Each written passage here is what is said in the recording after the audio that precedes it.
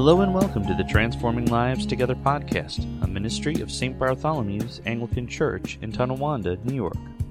This is episode 12 of the podcast, and we continue with Life's Meaning and Purpose, an in-depth study of the Gospel of John, taught by the rector of St. Bartholomew's, Father Arthur Ward.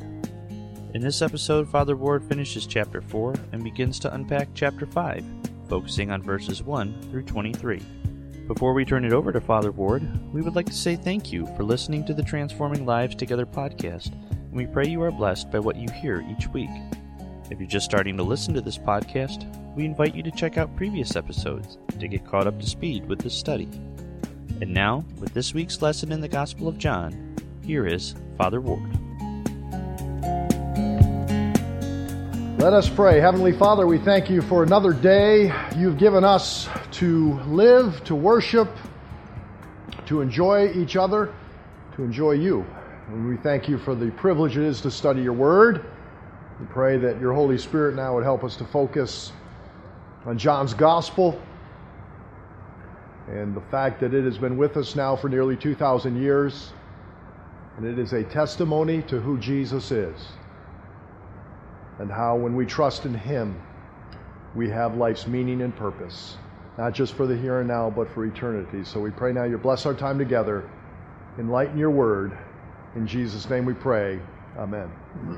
If you were with me last week, you know that we looked at John chapter 4 and the account of Jesus in Samaria, where he spoke with a woman, a Samaritan woman, who was living with a man, and he led her to faith in himself as the Son of God, as the Messiah, and then she in turn told the townspeople, the elders, and they came and sought out Jesus because she said that he told her all about her life. He knew her. And the fact of the matter that he was a Jewish man, a rabbi, a man of significance, speaking to a woman, a Samaritan, and a woman of ill repute because she was living with a man, speaks volumes of the character of Jesus, that he is there to break down the walls that divide us ethnically and socially. And more importantly, he is there to demonstrate that God loves every man, woman, and child, because every man, woman, and child has been made in God's image. But it is only through Christ that we can truly have the spiritual knowledge and wisdom to understand our purpose and our meaning in life. And Jesus first goes to the Jews, then he goes to the Samaritans, and tonight, it may be that he actually goes to a Gentile, and that is the nobleman. And so we pick it up from where we left off last week. If you would turn in your Bibles to John chapter 4 as we close out that chapter and then go ahead into John chapter 5. So we read that therefore he, that is Jesus, came again to Cana of Galilee. So he's back to Cana. Remember, that's where he performed his first miracle, at a wedding in Cana of Galilee in John chapter 2. So he's back to Cana, back to his home region, his hometown, where he had made the water wine. And there was a royal official whose son was sick at Capernaum. Now, Capernaum is about 16 miles, I think I have northwest. Is that what I have in your notes? Northwest or northeast? Northeast. 16 miles northeast of Cana. Now, if we can show the map, Jesus was in Jerusalem. He performed many miracles in Jerusalem during the Feast of Passover. Then he travels through Samaria. He stops at Sychar, the village there, and ministers and bears witness to the Samaritan woman. The village comes to Christ. Then he travels north to Galilee. And you see where Cana is? Just in the middle of that kind of gray region, below where it says Galilee. And so right there. And so to the 16 miles to the northeast, keep going to the right. There, keep going. There's Capernaum. So when this nobleman, and by the way, royal official, that means he was most likely connected to Herod Antipas's court. And he could very well have been a Gentile.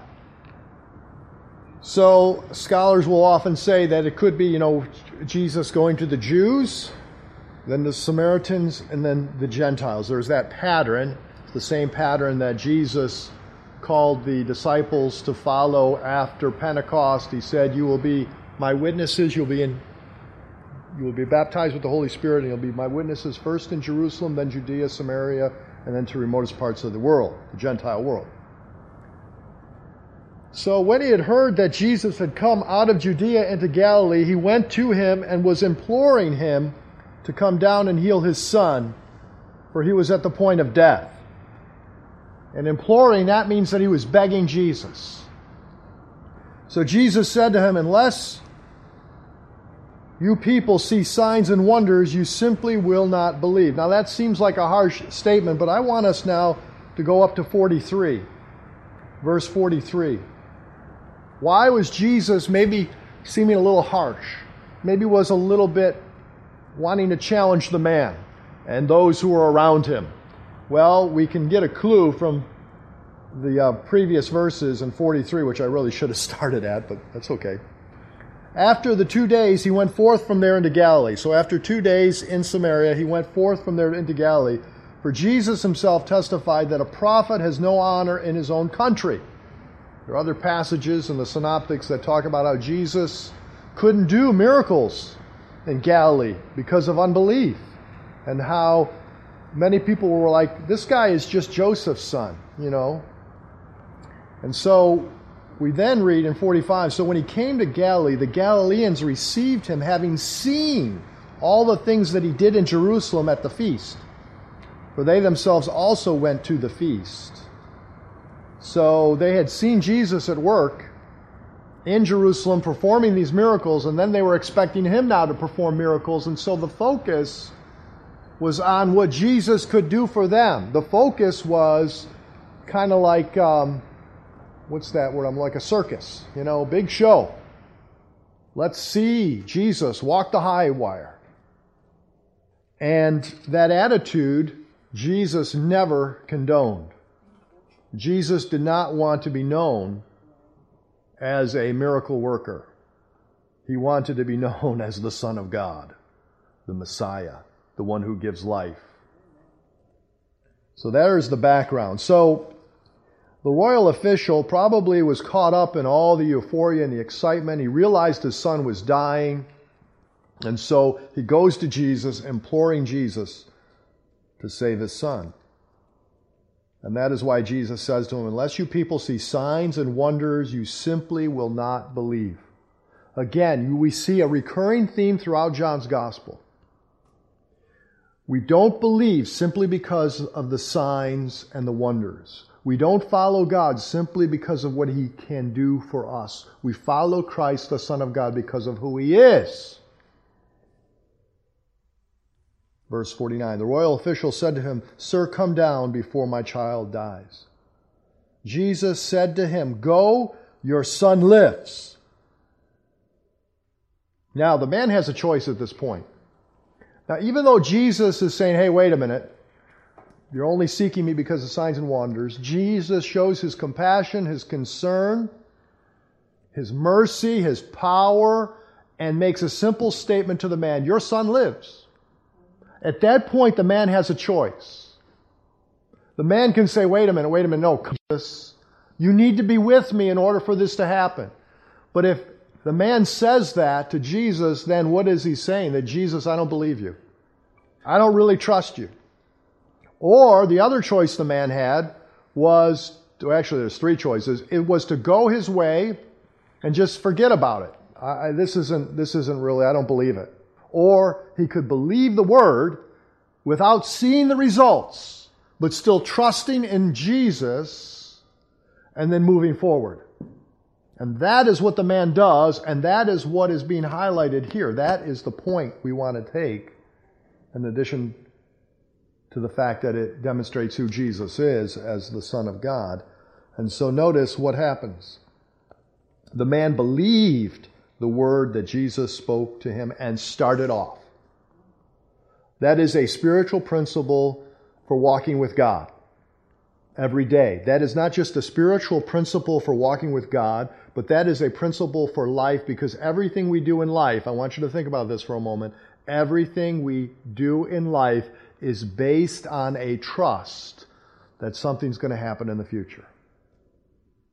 You don't do anything without planning that something is going to go happen in the future. For example, our kids, our children, trust that they're going to graduate from high school.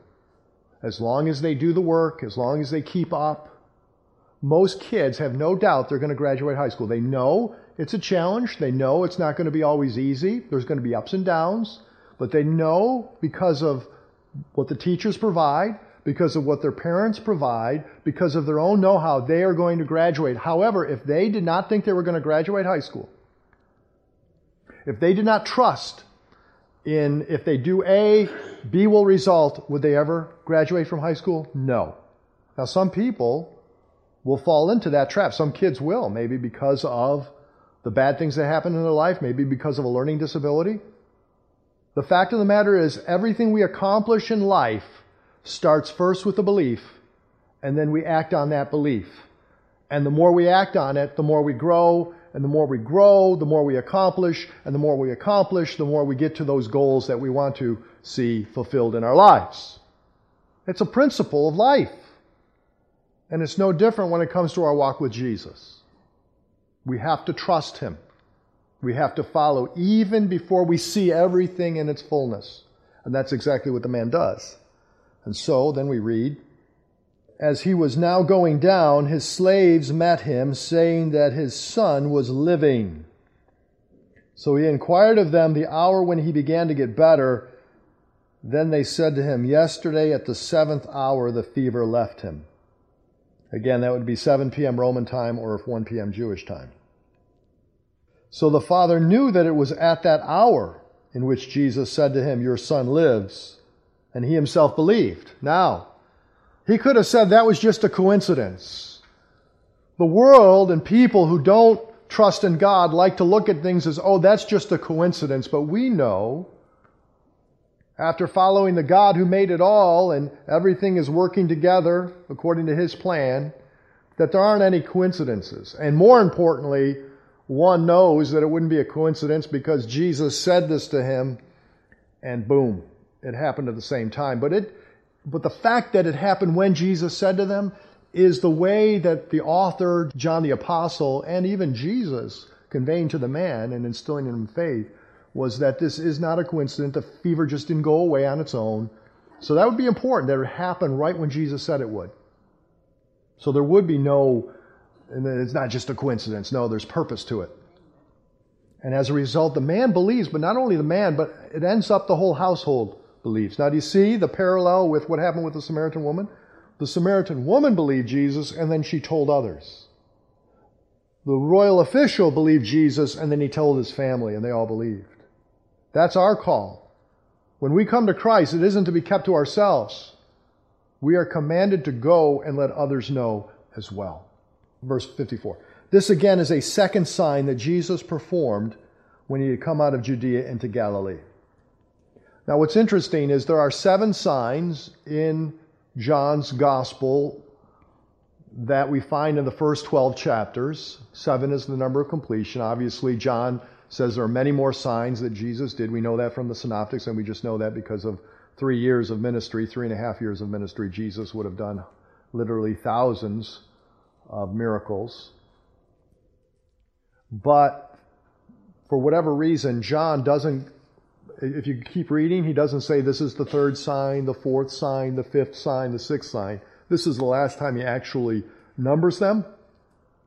And I think it's simply because he's highlighting that these 2 signs occurred in Cana of Galilee, highlighting Jesus' hometown where the others took place in other areas.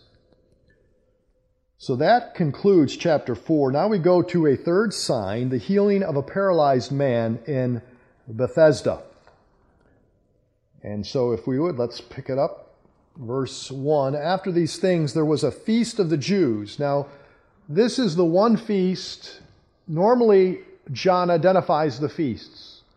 But in this chapter, he doesn't identify it, so we don't know what feast this is. It probably is not the Passover. But we don't really know which Jewish feast it is because he doesn't identify it. So it really doesn't matter. And Jesus went up to Jerusalem, so he's back to Jerusalem. And now there is in Jerusalem by the sheep gate a pool, which is called in Hebrew Bethesda, having 5 porticos. Archaeologists have found this.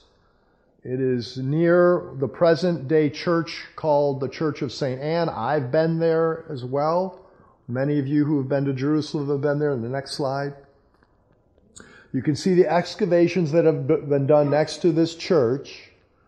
And they have found 4 walls and then a center going through the pool, the dividing. So there's the 5 porticos.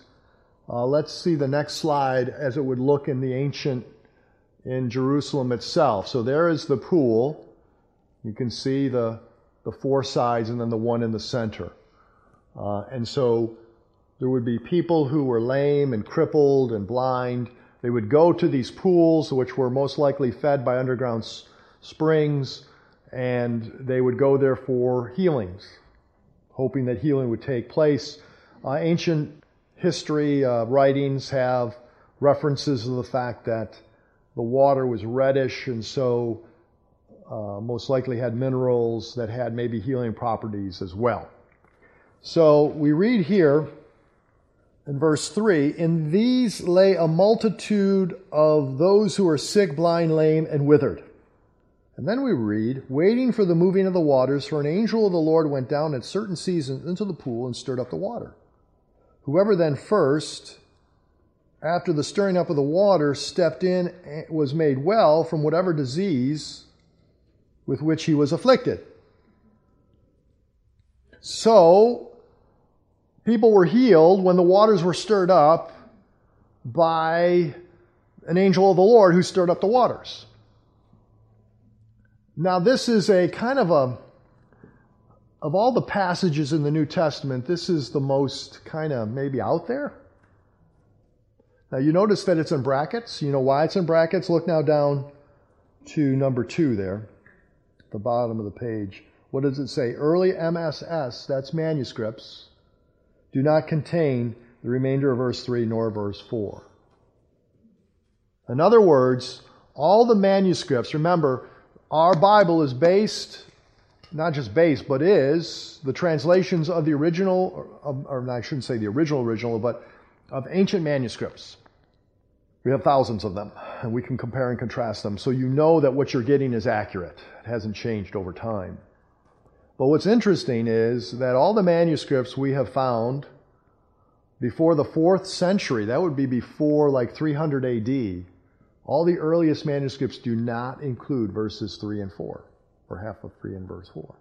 So that would indicate that it probably was not part of the original of John's Gospel, but was added by a scribe to maybe highlight more about maybe the traditions. But I find it very fascinating that it's not in any of the early ones. So I would say that it probably wasn't. Does it really matter? Not really, because the point is not the angel of the Lord doing the healing ultimately. It's Jesus who does the healing. But I do find it interesting that it's not in our earliest manuscripts. So let's continue in verse 5. "A man was there who had been ill for 38 years. So that's a long time. He's been paralyzed. He hasn't been able to move. And if you are paralyzed, you know, what happens? Atrophy sets in. So there's really nothing he can do about it. When Jesus saw him lying there and that he had already been a long time in that condition, he said to him, 'Do you wish to get well?'" Now you might think that's an odd question, but it really isn't. Remember, everything that we have in God's Word is not meant simply for the time period, but for all time. And it has certain spiritual principles that are applicable for everyone. And there are 3 reasons why Jesus asks this question. A, to ask the man who has been so used to being in this condition, do you really want to get out of it? Do you really think you can get out of it? Because he's probably been resigned to the fact that it's hopeless. And Jesus always wants to give us hope. He always wants people to be shaken out of their hopelessness state, right? You think of depression. Depression is all about going into a state of hopelessness and helplessness. That man, I'm sure, felt hopeless and helpless. He was depressed. And so Jesus said, hey, do you want to get well? Like, wake up. It's possible. Is it possible? That's the first reason why he asked that question. The second reason is that sometimes there are people in this world, it's hard to believe, but it's true, who would rather stay in their debilitated state than really get help and healing. I know we don't believe it, but it's true. Some people like the attention. Some people like the fact that they're somehow being able to be provided for and they don't have to do anything. But any psychologist, and I think we all know that, and again, not the majority of people, but there are people who want to stay in their condition. And this leads me to the third reason for this question that's even more important. Remember, everything Jesus does, while it does address the physical, it ultimately gets deeper to the spiritual root of things. And that is the question for all people is, do you really want to get spiritually well? Do you really want to do what it takes to get spiritually right with the Lord? And brothers and sisters, do you know for many people they will say no. It's one thing to be healed of a sickness, and that's very acute. And most people say, yeah, I want to stop the suffering. But when it comes to spiritual illness, that oftentimes doesn't have acute suffering symptoms in the short term, people will say, no, I don't. I don't have time. Not a priority for me. It's a little too nutsy for me, right? And so that's why that question is so important. And so the man doesn't even answer yes. The man gives excuses. What does he say? Sir, I have no man to put me into the water, or the pool, when the water is stirred up. But while I am coming, another steps down before me. Cuts in line. And Jesus simply said to him, get up, pick up your pallet, and walk. Doesn't even lay hands on him. Doesn't even ask the man to believe.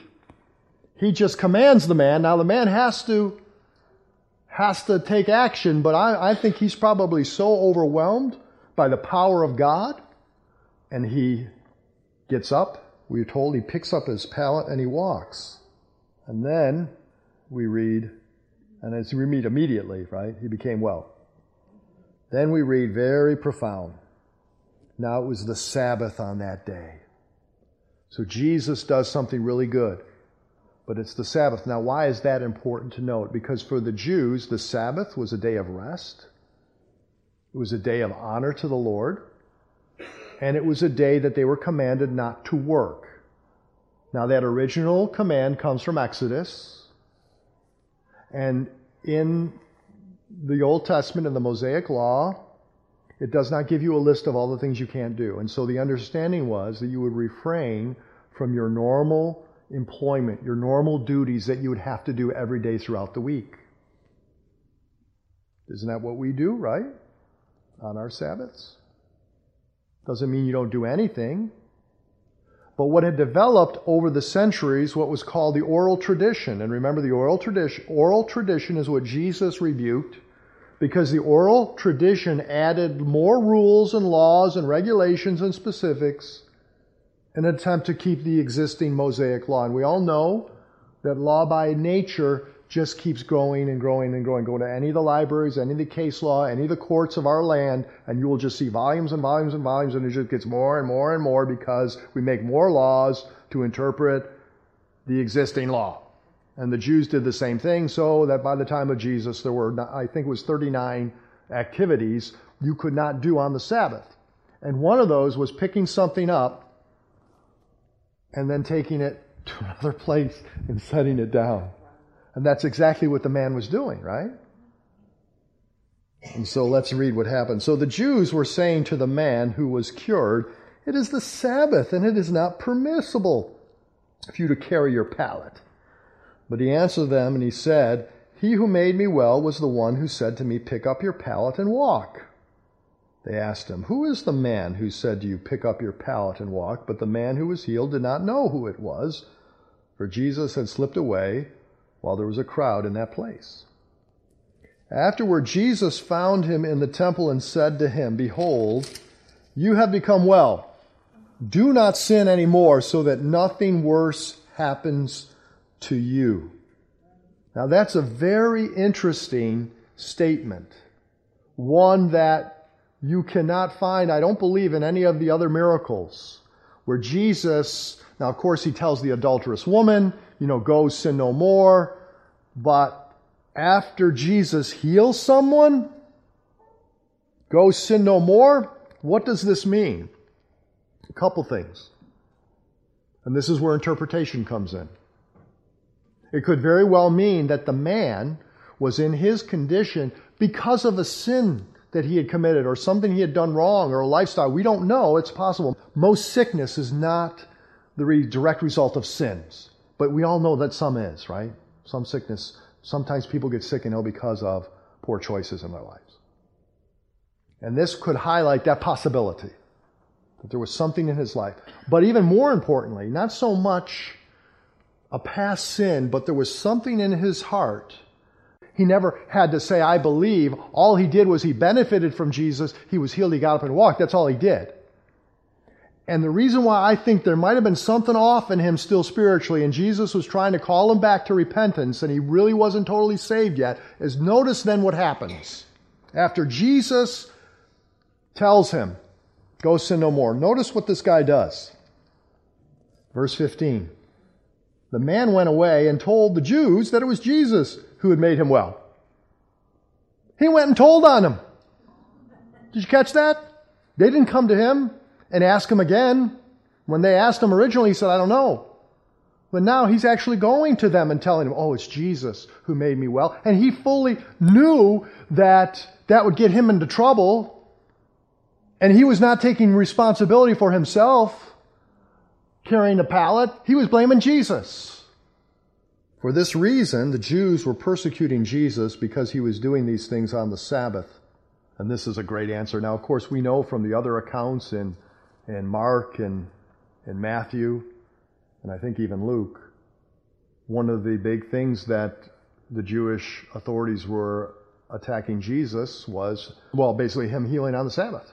Doing good. I mean, not just the man carrying the pallet. That was what they were upset about. But the fact that Jesus actually was healing. But notice how Jesus responds. Verse 17. "My Father is working until now, and I myself am working." He's the Lord of the Sabbath, right? And he's saying, God isn't stopping his good work. I'm not going to stop my good work. You've totally missed the whole point. The Sabbath was not meant to be an oppressive law, keeping the Sabbath. It was actually meant for us, right? Man was not made for the Sabbath, Jesus says in the Synoptics, but the Sabbath for man. It's for our benefit. And yet they took what is supposed to be for our benefit and turned it upside down and made it burdensome so they could point the finger at people and so that they control people. And then Jesus then goes and he presents a series of testimonies, of witnesses about who he is. He first starts with him describing himself in relation to his Father. Let's look at this now. "For this reason, therefore, the Jews were seeking all the more to kill him, because he not only was breaking the Sabbath, but also was calling God his own Father, making himself equal with God." Now, in liberal circles, in some of these universities, and even some seminaries, if you talk about like liberation theology and Roman Catholicism, people like to emphasize that Jesus was a revolutionary, that Jesus was all about addressing injustice, that Jesus was all about establishing a new society, right? No. That is not primarily why Jesus came. Jesus came to reveal the fact that he is the Son of God, who was going to die on the cross so that we could have a relationship eternally with his Father, and so that we could have a life of meaning and purpose in the here and now and eternal life, so that we could understand the kingdom of God and live for the kingdom of God. And so Jesus was killed primarily, was murdered, not because he was a revolutionary calling for rebellion against Rome. He wasn't even primarily killed or murdered by the religious authorities because he was telling the people to overthrow them. He was murdered because he said, I am the Son of God. I am the Messiah. I and my Father are one. He was committing blasphemy. Remember when the high priest tore the robes when he was brought before them? Blasphemy.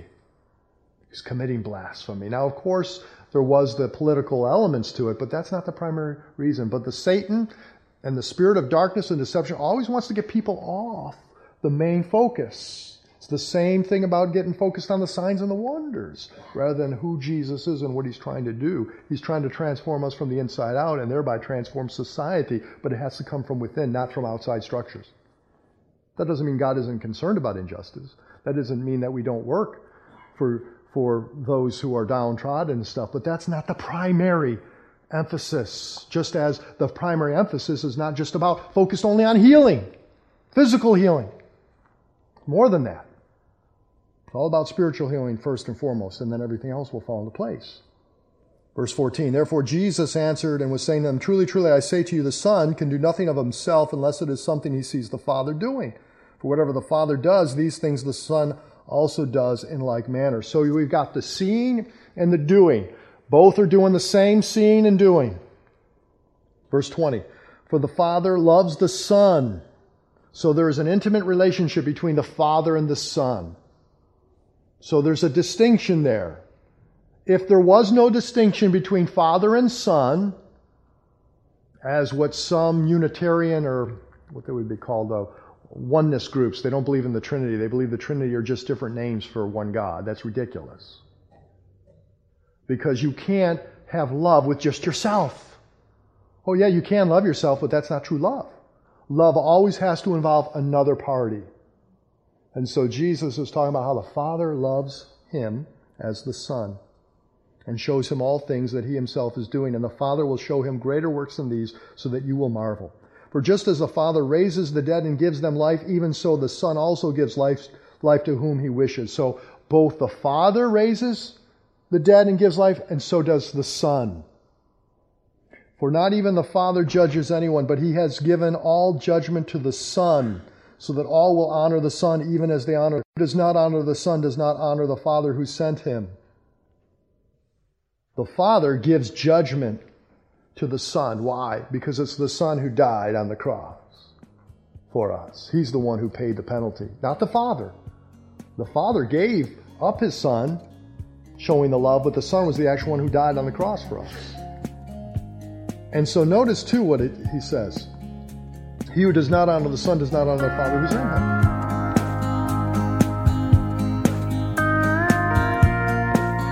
You have been listening to the Transforming Lives Together podcast, a ministry of St. Bartholomew's Anglican Church in Tonawanda, New York. For more information about the church, including a list of our service times, please visit our website at www.stbartston.org. Again, that's www.stbartston.org.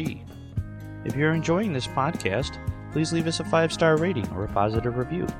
Both will help in reaching more people with this podcast.